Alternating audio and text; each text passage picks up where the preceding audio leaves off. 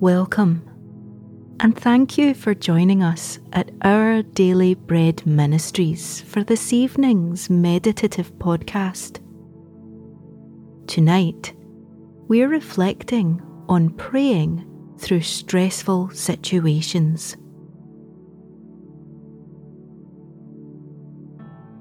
As we begin, calm your heart by taking some deep breaths. Try to get as comfortable as possible. Today is finished.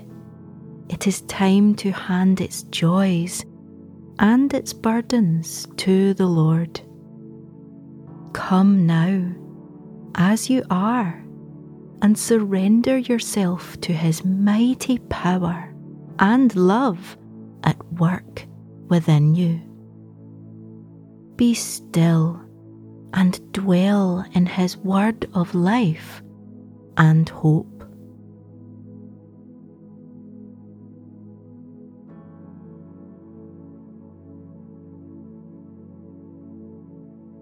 Father, help me to leave my troubles to one side as I come to seek your face and your heart in your word. Bless me with peace tonight, I pray.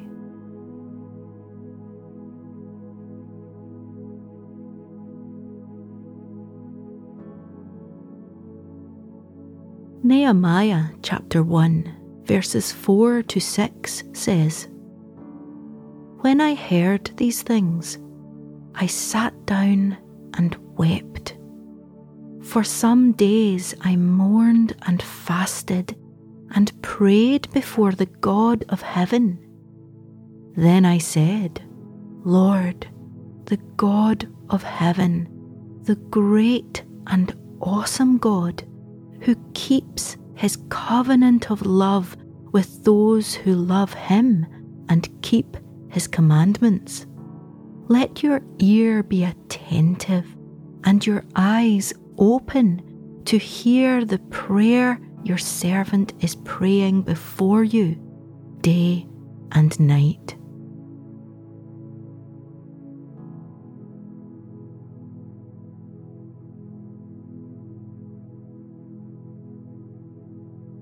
What role does prayer play when you face stressful situations? How do you balance the tension between crying out to God and taking action?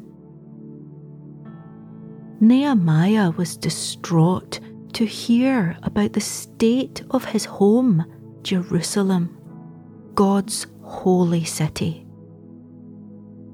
He decided he must admit his distress to the king and ask for permission to go and help rebuild Jerusalem.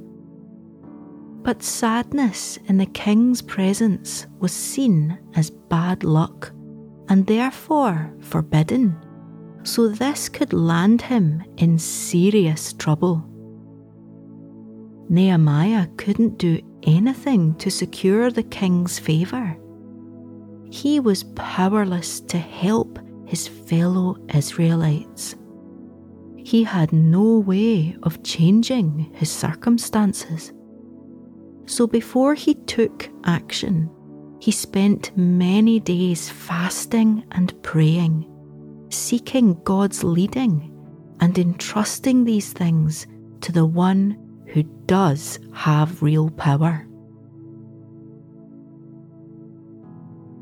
Even after all that prayer, Nehemiah was still fearful as he approached the king.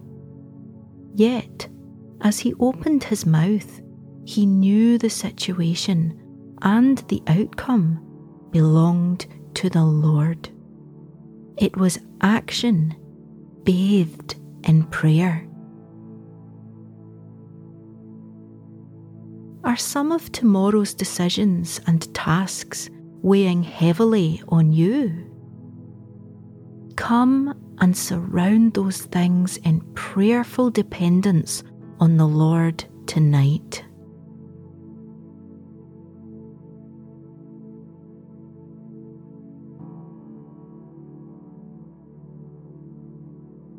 As we turn to prayer, breathe deeply, working out any tension through long, slow exhales. The presence of the Lord is a place of rest and peace.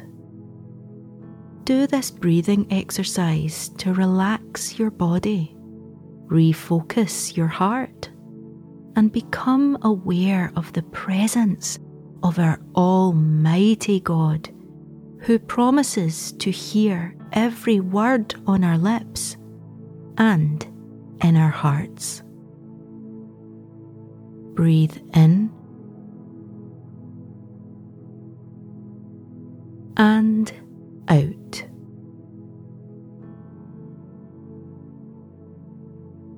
And in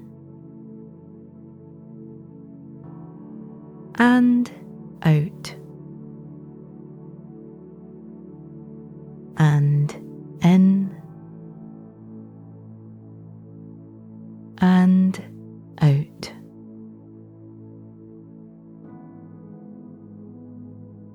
Let's pray.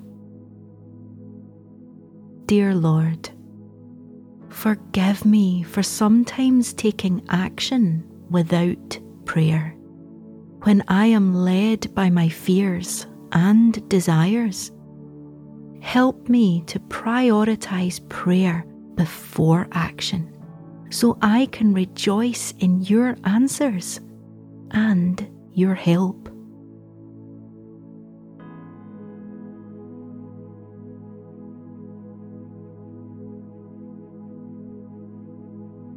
Lord God, all outcomes belong to you. I can't hope to anticipate everything tomorrow will hold, so I simply set my eyes on you tonight and put tomorrow in your hands.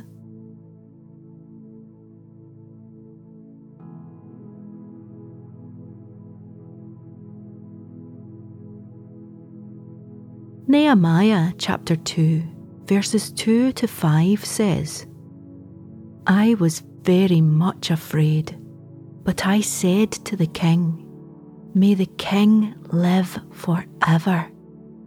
Why should my face not look sad when the city where my ancestors are buried lies in ruins and its gates have been destroyed by fire?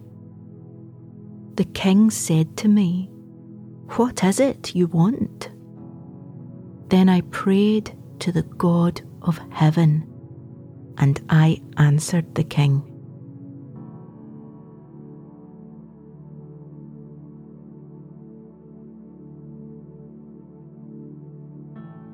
Let's close with a final prayer.